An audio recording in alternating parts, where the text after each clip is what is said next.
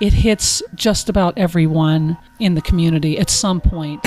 There's still such a stigma attached to mental illness. It feels lonely. It feels like you're the only one who has ever gone through something like this. That's really the million-dollar question, is how do you get somebody to want to get help? Welcome to Mental Health Matters, a podcast that accompanies the Observer Reporter's year-long series on mental health issues in southwestern Pennsylvania. In each episode, we will examine different aspects of mental health and talk to the people that deal with and are affected by these issues, because mental health matters. I'm Mike Pecosh. I'm a counselor in private practice in Washington, Pennsylvania. I have Pecosh Counseling and Consulting. And today I'm very happy to be here with members of the Observer Reporter and to talk with them about their mental health series. So I'm going to have you each introduce yourselves and tell us a little bit about what you do here with the paper, and then we'll talk more in depth about the series. Okay, thanks, Mike. My name's Liz Rogers, and I'm the executive editor here at the Observer Reporter, and I essentially oversee the newsroom operations at the Observer and also our weekly in the South Hills called the Almanac. I'm Natalie Miller, and I'm a staff writer here at the Observer Reporter. I primarily cover the Washington area and South and North Strabane. And I'm Karen Mansfield, also a staff writer here at the Observer Reporter. And I have been one of several staff writers and staff members that are working on the mental health series. Thank you. Do we call it Mental Health Matters? I noticed that was the hashtag that you were using. Right, online. and that's the name of our series. It's Mental Health Matters. And we chose that purposely since it is the hashtag for the movement, I suppose, so for national. Great. Do you want to tell us a little bit about why you chose to feature Mental Health Matters in the paper? We like to do a series every year, an initiative that encompasses most of the staff here and something that has meaning and will resonate in our community. And in the past, we've done Alzheimer's and dementia, we've done homelessness, and we chose mental health because we feel like it hits just about everyone in the community at some point. It's a topic that I think really needs to be explored more so. We wanted to also take a look at how the services are being delivered locally, Washington and Greene counties and the South Hills, as well as in the Mon Valley communities. We've heard about some problems, and we thought that the best way to address those problems will be through us, and hopefully we can make some strides and bring it to the forefront here locally. Liz, if I can just interject too, one of the things that I think all of the series that we've worked on at the Observer Reporter over the past 4 or 5 years have been really meaningful and relevant. But the thing that did surprise me when we were talking about doing the mental health series is I remember talking about Alzheimer's and how it affects about 5.7 million people every year. And when I found out the statistics on mental health, where 43.8 million Americans have some form of mental illness and 10 million of them have a severe mental illness, such as schizophrenia or bipolar disorder or severe depression. And it is really one of those illnesses that is just it does affect so many of us. I think we all know somebody who either has mental illness or a family member or a coworker that has dealt with it. So I think the scope of it is really, it's overwhelming. Yeah. And two, the big thing, as opposed to Alzheimer's or cancer or any of the other diseases that we're talking about, there's still such a stigma attached to mental illness that people are a lot more uncomfortable dealing with somebody with mental illness than they are with somebody with Alzheimer's or cancer or some other disease. Thank you, Karen. You mentioned that was some of the statistics were surprising to you. Natalie, in your work on this so far, can you talk a bit about some of the things you were kind of surprised to find out about mental health and mental health treatment? I think my part in this series was I interviewed a local family, the Helds, who their oldest daughter, Monica Held, committed suicide in 2012. And while I knew a lot of people suffer from mental illness, it's just surprising to me how, of course, there's some commonality and there's maybe some common threads of how people feel, but these stories are so unique to the individuals and to the families who are dealing with things. And one part of that does surprise me is that stigma is still there. I think we have come a long way. But one of my questions for you is how have you seen that maybe change or evolve, especially recently? I think back in the 50s, the 60s, this was something no one talked about. And now it's getting better, but it's still there. Yes, and just I've been practicing now for 11 years, and I can see that we're moving in the right direction. Things are getting better. But there's still an element of shame that people have. There's an element of, the can-do American spirit is, I don't need help. We used to think, people had a tendency to think they were weak if they were going to reach out for help. Slowly but surely, people are realizing that the brain is an organ in your body, just like any other organ.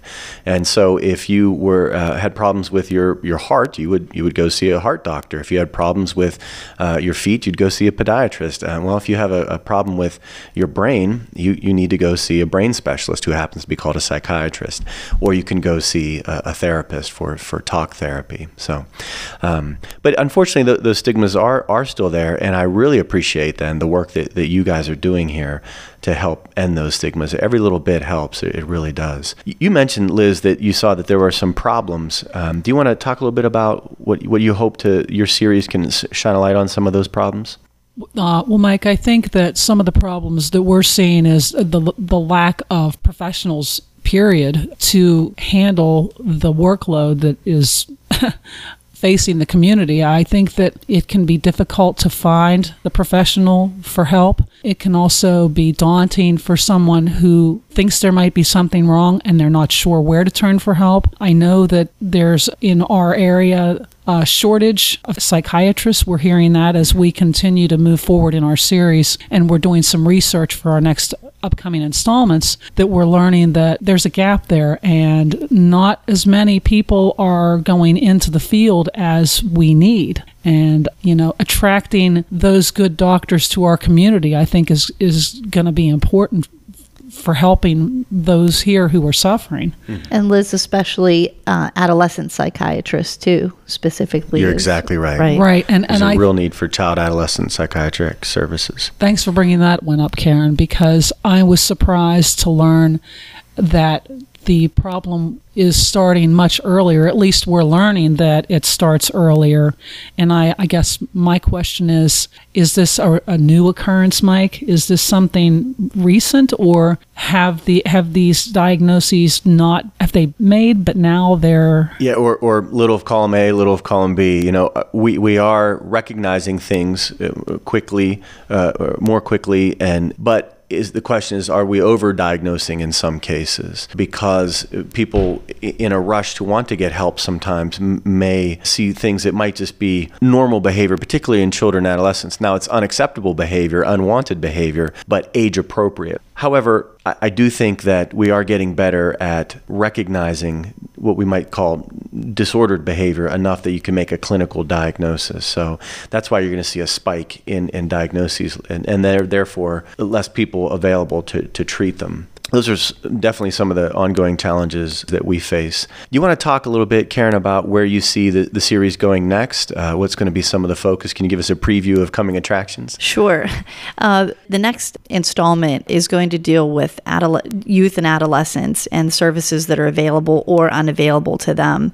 We've been fortunate in that since our last installment, we had some great feedback from educators and counselors who were interested in actually getting together within the next week and talking about what's available to students, where they're finding gaps and lapses, such as the availability of hospital beds. Sometimes they're encountering taking students to hospitals for evaluation, and those kids apparently are being sent home without being evaluated for a number of reasons. So that's, I think, where we will be headed next is just exploring what's available for youth and adolescents, which is a really big component of the mental health people that are dealing with mental health. Natalie, do you want to talk a bit about what your focus might be in some of the upcoming articles? I think for myself, the thing that kind of strikes me most, and maybe the point I want to keep bringing up with this series is obviously there's a need for more services, more professionals, ways for people to get help. But I think it really starts with the individual. I think that's my concern, is a lot of people are just unwilling to get help, or for them, especially having spoken with Monica's family at length, she was somebody who was functioning, who was going to work, right, who was living her life, but inside she was dealing with these things. And for her, I think it was maybe just normal. She was used to dealing with it. And so I don't know if this is a question for you, but how to get people who are struggling inside to be honest with other people and to reach out. I mean, what can be done there? That's really the $1 million question, is how do you get somebody to want to get help? Or to your question is how to get them to admit that there's something wrong, in a sense. I read your article, very well done, and thank you. I don't know, did she have any treatment at all? Any treatment history? As far as the family knew, no. She did have one episode her freshman year of college, where she took too much over the counter medication. But other than that, no, she wasn't seeing anyone. She wasn't on any medication. As far as they know, she never had been. I think a lot of people might be surprised to learn that, particularly like in the case of counselors, we have to go through counseling before we can be a counselor, which is all for the good. It's much like a tattoo artist has to tattoo himself before they let him tattoo others. At the program from which I graduated, Cal U, Harvard on the Mon, as we like to call it, Cal U of PA, we all of us have to go through therapy, go through group therapy, and I found it an enriching, rewarding experience. So what I can tell clients when they come is, I'm not asking you to do anything I haven't done myself. I've gone through counseling. And we tend to use those terms interchangeably, counseling and therapy. I try to help end the stigmas myself by saying, hey, I've gone through counseling, and I'm obviously superior functioning level here. So, but some people still are reluctant to say that they've received help, or they're on going to counseling, or that they're taking an antidepressant or an anti-anxiety medication of some sort. So, Mike, so can you maybe tell us when, most of us, I think, on any given day can be sad or anxious, nervous about something. When does that maybe cross the line into, this is a mental health issue, and right, myself or, my loved one needs help? The simple answer to that is there's a book called the DSM-5, and that stands for Diagnostic and Statistic Manual, the 5th edition. It's put out by the American Psychiatric Association. Anytime a clinician wants to diagnose somebody with a behavioral health or mental health issue, they turn to that book, and it's as thick as a dictionary. When someone comes to see me, for example, for an intake, what I'm listening for are certain symptoms that may exist. And then what we can do is go into the DSM and say they're going to have the criteria listed. So we can make a distinction, for example, between somebody who's sad versus depressed by the specific criteria that exist in the DSM-5. They will have amount of time that the person has been. They'll have specific things such as loss of pleasure in formerly pleasurable activity, loss of interest in formerly pleasurable activities, increase in fatigue or increase in sleepfulness, those types of things. So we put it all together and then say, does it meet the specific diagnostic criteria? But remember, sometimes it makes sense to be sad. The death of a loved one, the loss of a beloved pet, the Penguins lose. It makes sense to be sad. What it doesn't make sense to be is depressed over what might be a life event, even a challenging life event. So when it becomes an area of clinical concern is going to be when family and friends are saying, hey, you haven't been yourself. And I'm not just saying you've been down in the dumps, but for a long period of time, or you've been acting out. Whenever people's behavior tends to deteriorate in a variety of domains, home, school, work, personal lives, professional lives, and either they're suspecting something's wrong, or their loved ones, coworkers are saying, hey, you haven't been yourself, or maybe there's something going on there. The best thing would be to go and see a counselor or a psychologist and meet with them. And pretty much most insurance companies are going to have that first session. We even code it differently for the insurance billing purposes. It's going to be a diagnostic in nature. So we're going to conduct a structured interview for that first session. at the end of that, the counselor will say, based on what you're telling me, this is what I think. It's anxiety, generalized anxiety disorder, or depressive disorder. And they make distinctions between mild, moderate, severe. And then if people are interested, I can actually show them in the DSM-5. So for instance, a child behavior issue, you might have heard of oppositional defiant disorder. Well, most kids are oppositional at times. Most kids are defiant at times. But there's going to be specific criteria listed within that book that will say, if they're doing it X amount of times over X amount of time, I don't have it memorized off the top of my head, then you do qualify for that. Once it's established maybe that someone does have an issue, what are treatment options for people? I mean, do people have many options, or is it kind of limited? We're going to make a distinction between services available for children and adolescents and then services available for adults. So in the Commonwealth of Pennsylvania, do I get points for calling it a Commonwealth because it just sounds cooler than saying the state of Pennsylvania? So in the Commonwealth, the principle that they want to use for children and adolescents is whatever service is going to be most effective while least restrictive, least restrictions on their freedom and their ability to interact regularly. So it's kind of a step system. As you move up the steps, the services become more intense and more restrictions on the freedom. The bottom rung on the totem pole would be outpatient therapy, once a week, once every 2 weeks for a 45, 55-minute session. If that's not effective enough over time, and again, it's going to be on a case-by-case basis, but if the clinician, as well as the family or the client, thinks this isn't helpful, then we'll go up the next step. It's kind of like starting with aspirin, and then we'll go to penicillin. And if that doesn't work, then we'll go to whatever a stronger antibiotic is, I don't know. So the next step would be in-home services. You might have heard of wraparound services. They're BHRS, Behavioral Health Rehabilitation Services. And those services are kind of boots on the ground. They're going to be coming into people's homes and working with them, and also going into the schools. And then there's family-based mental health. Again, that is people coming into the homes, but it's a team of 2 people. So more services for children and adolescents. Why? Because the quicker we can get in and intervene with people, the younger they are, the more effective the services tend to be. It's just like teaching an old dog new tricks. You know, I'm 40. If I had to learn something new right now, it's going to be tough for me. But if you'd have caught me when I was 10, I would have gotten it a little quicker. For adults, the services range from therapeutic services, where you would go in and talk to a counselor, engage in talk therapy of some sort, and the psychiatric services. I like to tell, for adults, let's say they have anxiety disorder, there's 3 ways to treat anxiety: counseling, or medication, or counseling and medication.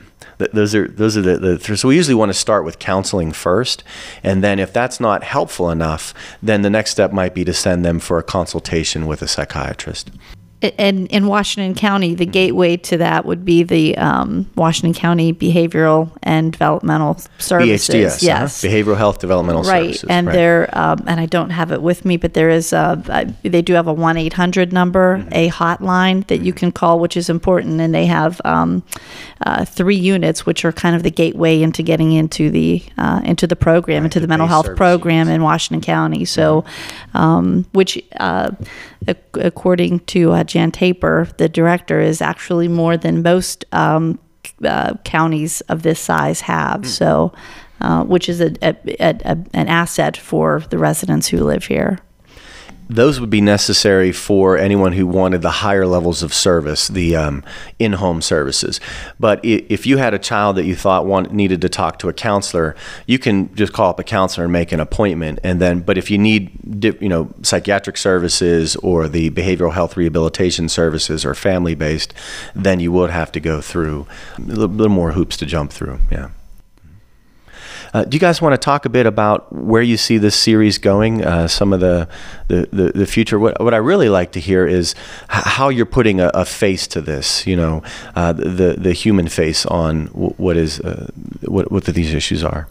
Well, interestingly, Mike, after our first installment ran, I received emails. We've received comments on Facebook, people reaching out to us, thanking us for doing the series and actually telling us their own stories, which is frankly pretty brave on their part to open themselves up to people they don't even know. But it's amazing how we touched them already with just the first installment. We were very fortunate to be working with the agencies that we have in the county. They're making available some people who are very willing to talk to us and share their stories in the hope that it'll help someone else. And we think that that's very important, to tell the mental health story through the people who are actually experiencing it or already have gone through it, and you know, they feel that they'd like to be able to help someone else who may be struggling. So our goal is not to just tell it through statistics, and I think we succeeded with that first installment with the Held family, who should be commended for their candor and reliving that tragic experience with their daughter. But we envision every series having that